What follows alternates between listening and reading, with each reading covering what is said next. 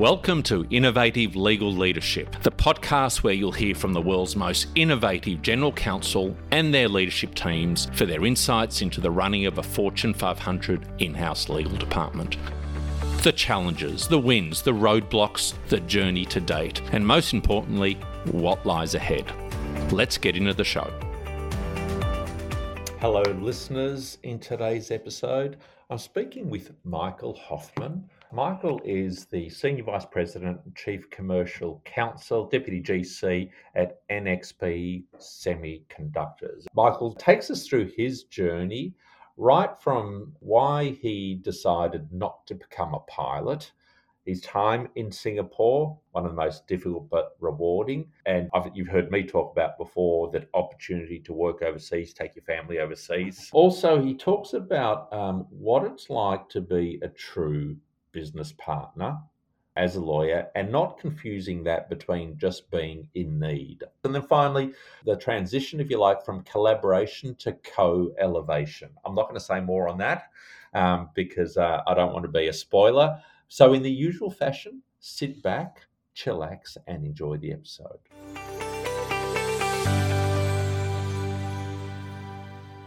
Michael Hoffman, welcome to the show. It's fantastic to have you on board. I'm looking forward to our discussion. Thanks, Tim. Look forward to spending some time with you as well. Fantastic. Now, Michael, I know you're in Hamburg right now, and I'm going to ask you to set the scene a little bit. Take us through your career arc. I know you've had a 16-year career at NXP Semiconductors. So take us through the before and through, and what stands out for you now when you reflect on that career. I was indeed born and raised in Germany. That's where I still am today. That already gave me a bit of a different start into the legal career, different to what some of you other guests might have talked about.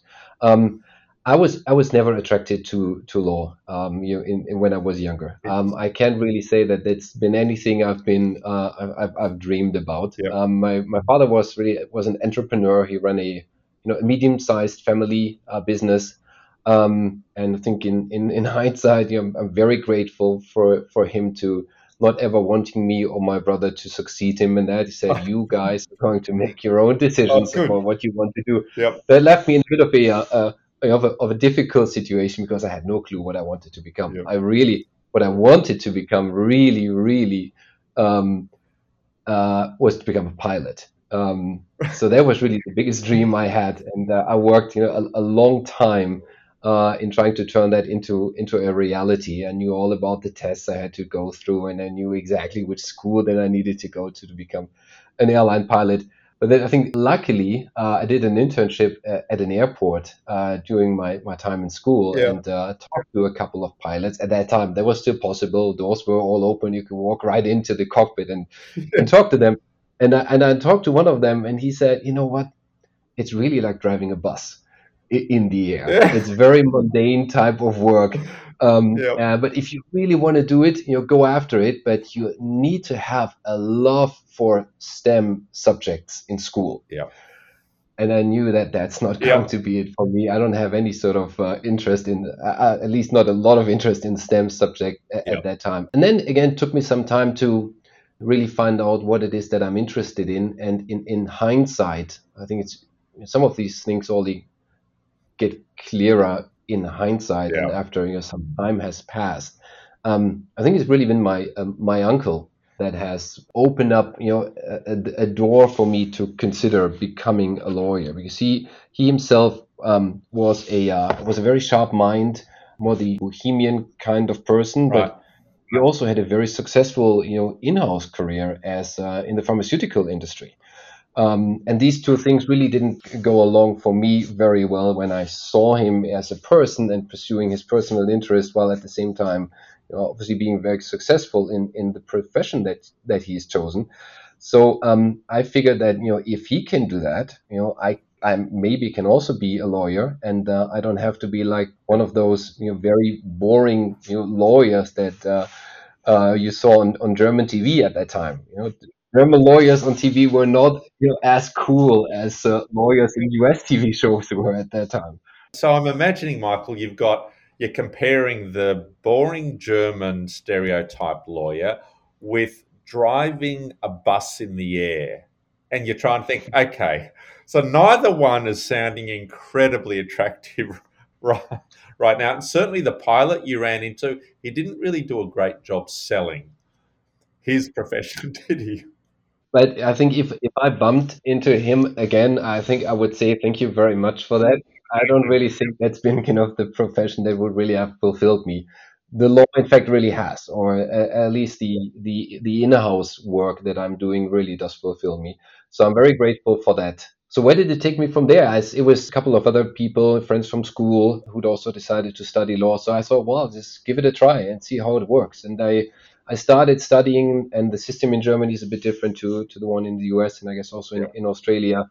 So after we've gone through our 13 years of education in school at that time, you have the university entrance permit, so to say. So you're allowed to then study at a university, which I did, and you have a free choice of universities you can go to. And I decided to go a rather small university nearby the place that I lived at that time. It was very cozy. It was not super ambitious atmosphere. People like to hang out and have parties, and I kind of enjoyed that for some time. But then I also thought, am I really making best use of the time that I have while I'm now I'm studying, and I can also go different places and meet different people. So that's when I decided to move to a different city in Germany, Heidelberg. Yep. It's super popular with tourists, but it's also the oldest university in Germany, and also one of, I think, Europe's most reputable ones. Coming there was kind of a shock for me at the beginning, because people were very different. The law students there were like second, third, fourth generation of lawyers already, and everyone was very ambitious, very much into it, already looking for internships at international law firms. And I needed some time to get used to that, but it also helped me tremendously. So I also realized that I needed to up my game a bit, and it's something that I really integrated and really learned for myself, that I think if you become better, the more you surround yourself also with good people and ambitious people.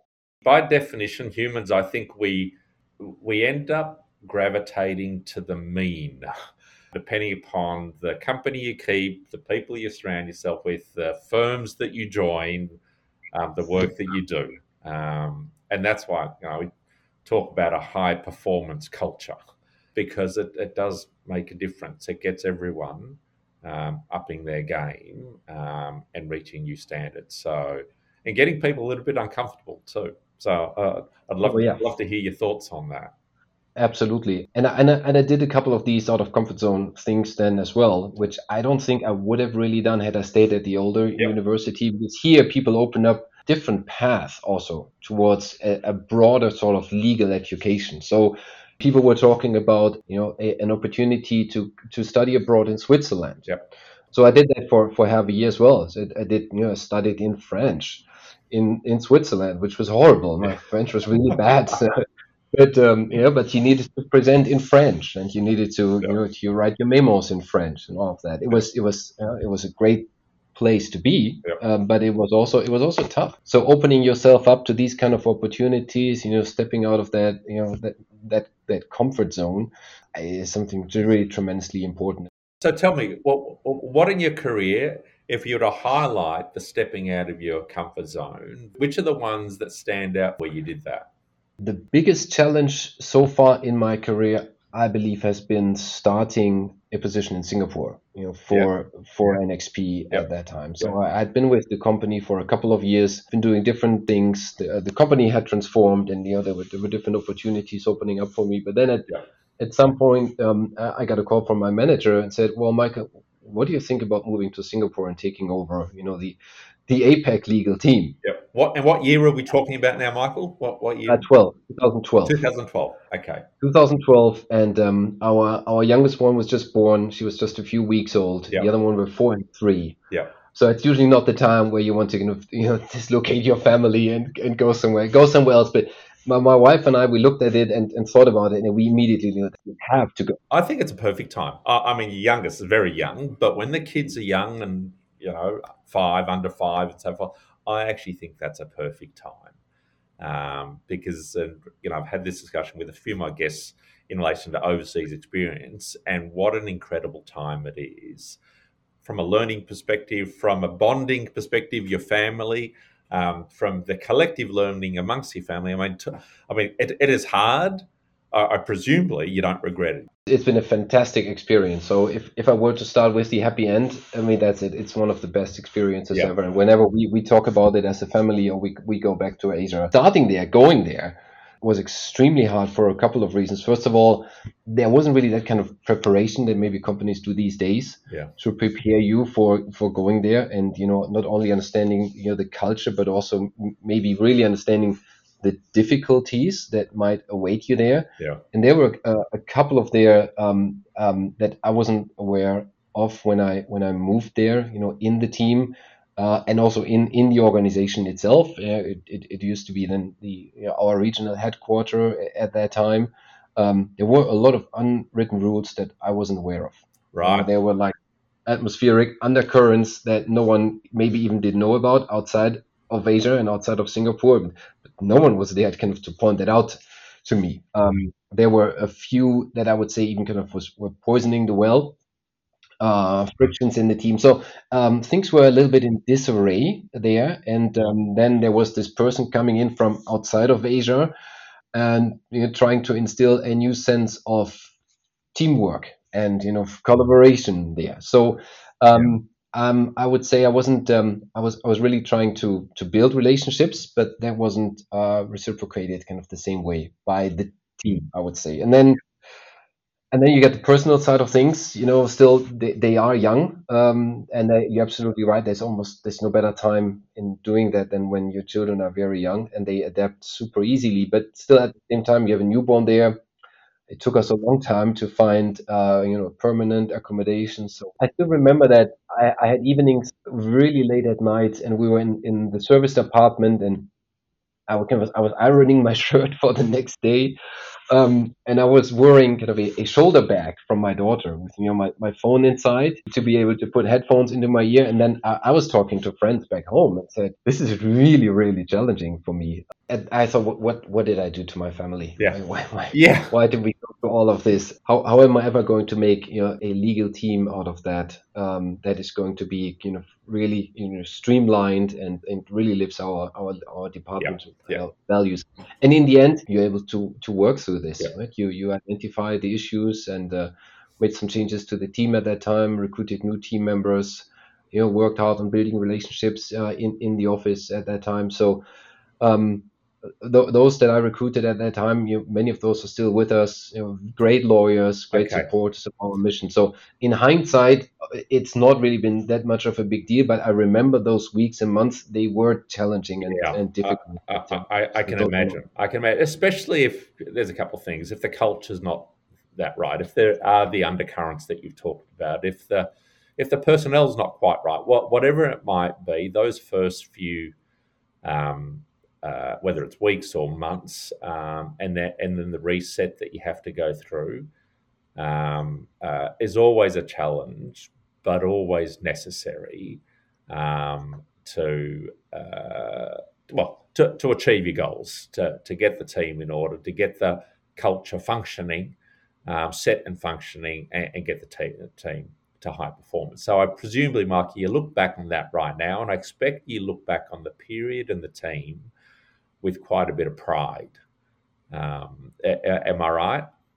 That's absolutely right, Yeah, Jim. I do. yeah, yeah. I do. Yeah, Um, yeah. uh, Now, I look back at that time also as one of these opportunities that have been so incredibly valuable, yep, for in these, as you say, for family, bonding reasons, but also just as an opportunity just to really grow and then expand your skill set.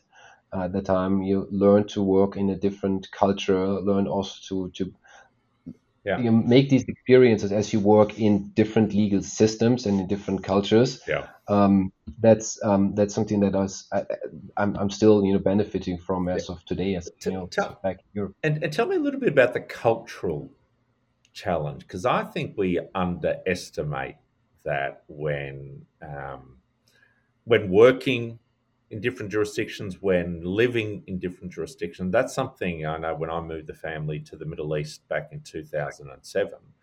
I didn't really understand and appreciate how important the cultural challenge and being prepared for that and understanding the cultural differences.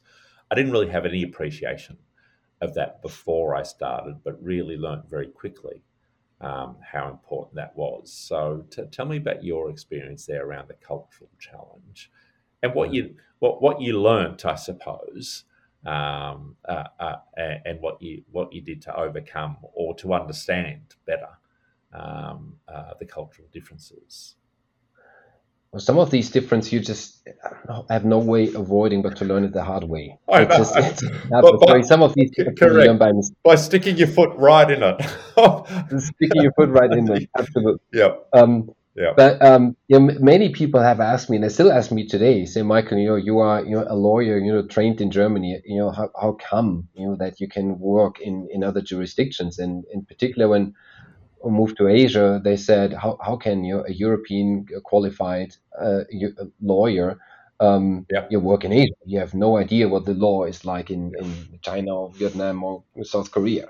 Um, the one thing I realized there is that the law is pretty much the same no matter where you go. The legal principles yep, are basically all the same. yep, They're just codified yep, differently.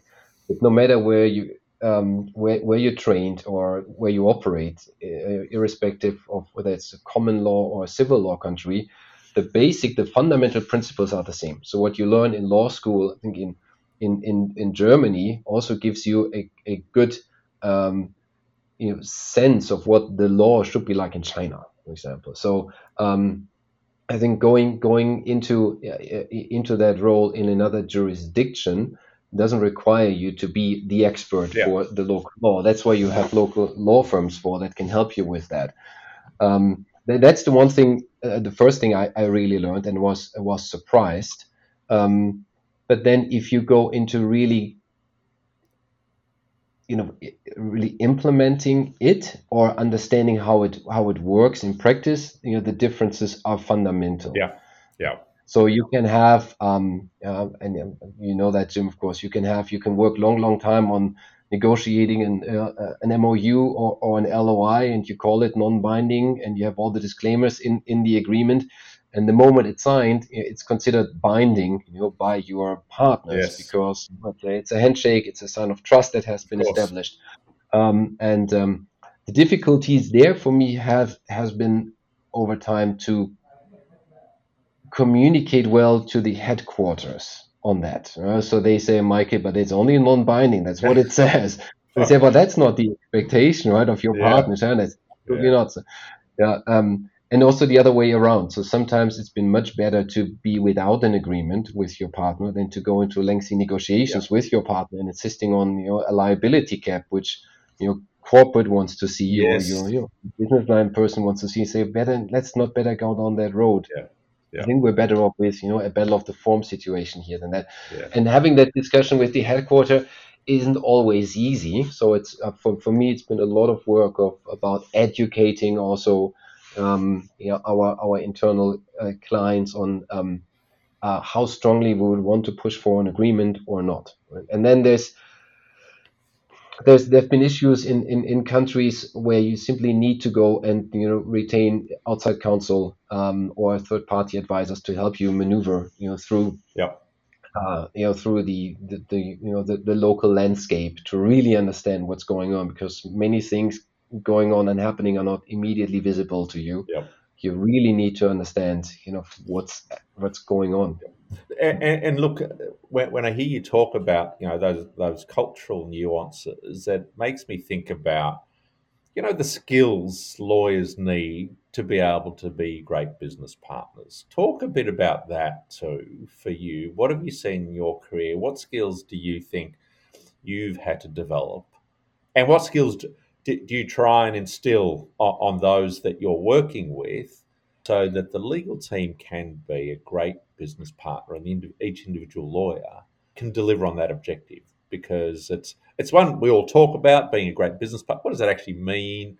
And how do you think lawyers can be successful there? I think we all consider ourselves to be great business partners, right? And we all say we have, we have a seat at the table, Yeah, and we're in very high demand by our business clients. And I don't mean to say that that's not true. I think it is true, but part of that truth is also that we as lawyers, we need to, I think, also make ourselves honest as to yeah, who we are as professionals and where we're coming from. And we've all gone through a very special kind of education. And no matter where we've been trained as lawyers in the world, we've been trained to focus on identifying and limiting risks, yeah, right? So we got that very well under control, the risk side of things. But I think we're then more challenged with the judgment calls and the more difficult situations. And yeah, I think we need to be very we need to pay a lot of attention to that as in-house lawyers, particularly that we don't mistake being in need by the business partners to go and advise on a topic than to be really yeah, truly business yeah, partners. So for me, it means we really need to be on our toes, consistently need to be on our toes as the business develop at an incredible speed. We need to do the same. We're starting to see tendencies in the industry that businesses are starting to insource some of the services that we would, as lawyers, would have naturally said, no, that's kind of yeah. that's part of our responsibility, not yours. But for various reasons, they say, no, I think it's better become part of of our processes as well. So we need to make sure that they don't look at us like it's like going back in time when they talk to lawyers, right? Yes. And so for us to remain relevant, I think we need to move beyond being business partners. We need to be really 100% invested in the business. We Yep. need to understand really where they are, meet them where they are. It's also something that we always say, but are we really walking the talk? So if we ask the business people whether we're really doing that, Yep. would they all say 100% yes, you absolutely do? And the test for me is when companies form cross-functional teams, right, to solve a difficult project. Do they immediately look to us as lawyers and say, "Can one Yeah. of you lawyers please take over as project lead for this?" And I think we would say absolutely we can, because no one else has this broad overview of things going on in the company. But they often very often also look towards strategy functions Yeah. or Yeah. finance functions, right? And we need to understand why that is. So for you, that's a sign of successfully executing the strategy of being invested in the business as a lawyer. If if they're looking to you to head up or be an important part of a cross-functional team to solve a problem, that's what you should be looking for. That's a sign, Michael, that you are more than a business partner, as you say, you are actually invested in the business. That's one. That could be one, and we had that here in our company. We had such an example indeed, where one of our team members was asked to lead such a project, which is great testament, I think, to the fact that we do more than only provide legal advice. That's one. I would also think, being consultant on absolute really non-legal matters where there's zero risk involved for the company, but they just want us for brainstorming purposes. And how can we make ourselves relevant? Is to have absolute intimate know-how and understanding of the businesses and where they are. Not high level, but really understanding where what stresses the key account team, for example. Where's the financial risk for that business in the years to come? And in how much detail could we talk about it to others? Do we really understand it, or do we only have kind of a high level understanding? We see the businesses leveraging data and technology more and more.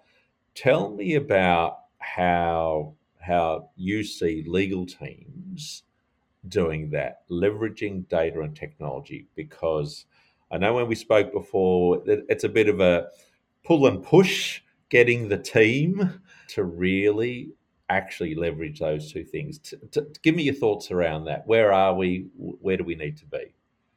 We're on a good path. We're not there yet where Yeah. I think we could be or should be. I think it's going to be absolutely indispensable for us that we have ways to measure our performance. We've started doing that, but it's still a bit of a work ahead of us. So we're tracking the obvious ones as well, like many other companies as well. Um, we also track a number of trainings that our team members have given. We track contract metrics. But we also track intranet site visits to understand how much do our clients actually go on our internal legal intranet sites, and where do they pull templates, and do they find information there that they need. But I think there's still but more opportunity for us still as in-house communities to embrace there. And again, for me, the moment I would be really concerned is when businesses say, working with legal is like going back in time. I absolutely don't want that. I want them to come to us, and they should have, it should be the same kind of service level that they receive from us that they would also receive from the finance side or the HR side. And that presumably means in both respects, the way you're delivering the service using technology, and also the insights you're able to deliver through the use of data. So if you are leveraging those two attributes in the same way that the business is, then they're certainly not going to be saying it's like going back in time when we're working with legal. Tell me about resistance. Do you feel resistance in the team, amongst the lawyers, about essentially changing, leveraging new tools, uh, focusing on ways to deliver services faster or using technology? Do you find any resistance out there, Michael? I wouldn't say that there is resistance. I think, again, I would need to come back to what I said earlier, that we are, and I include myself in that, a certain breed. Yes. When it comes to that, I think lawyers have sometimes can have the tendency of keeping things to themselves. Right? We are not. I think we're not like marketing teams that we are very much at ease in sharing information broadly with others. That's an area I think where we can still improve. And let me just say one way that we've trying to approach that here at NXP. We have a kind of a cross-functional team within our department, which we call the communications team, and that communications team has looked into ways to make our mission statement really come to life. Yep. And one of the elements in our vision statement is collaboration. Yep. So we said we need to take collaboration to the next level. And for us, where we've taken collaboration to is co-elevation. And not sure if you're familiar with that No. concept. It's one by Keith Ferrazzi. It's a thought leader on that topic. He's written a book about that. We've studied that book, and it really resonated with us, because kind of cooperation for us would really mean taking this a level higher and building relationships Yeah. based on shared goals that Yeah. we have as a team. Yeah. And it's really about creating a community that supports itself with people that are all invested in the success of the department or the company.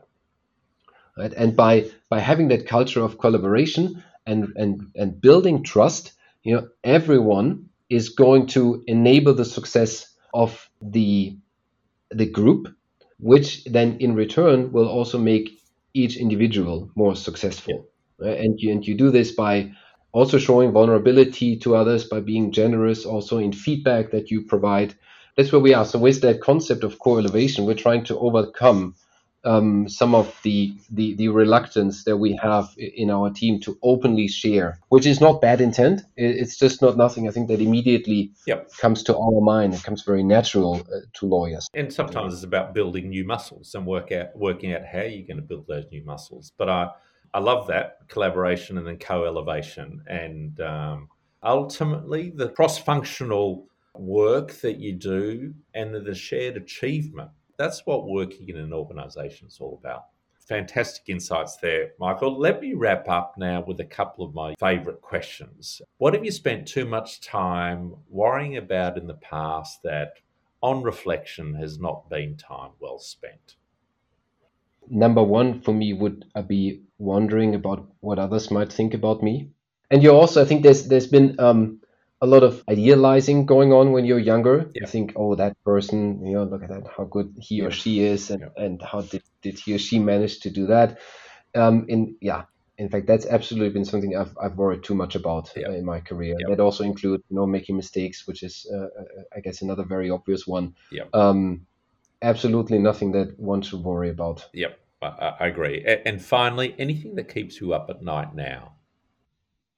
We live in a world of change, obviously. So if there's one thing that I would kind of worry about, it is the geopolitical situation, the moment, the growing friction, the de-risking activities that we see going on that companies are considering at the moment, which hopefully will not spiral into an outright decoupling of the globalized world as we've come to know it. But following those developments is absolutely crucial for us. And also as a semiconductor company, we are very exposed to that, so we're watching that very, very carefully, and we strategize a lot about what this is, and undertake scenario plannings to be prepared for that.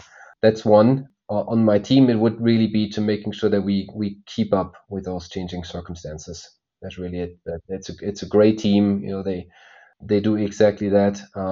I think we're well placed to make sure that we stay very relevant also in this changing world around us. Michael Hoffman, it's been an absolute delight speaking with you. Thank you so much for your time. Look forward to the next time that we catch up.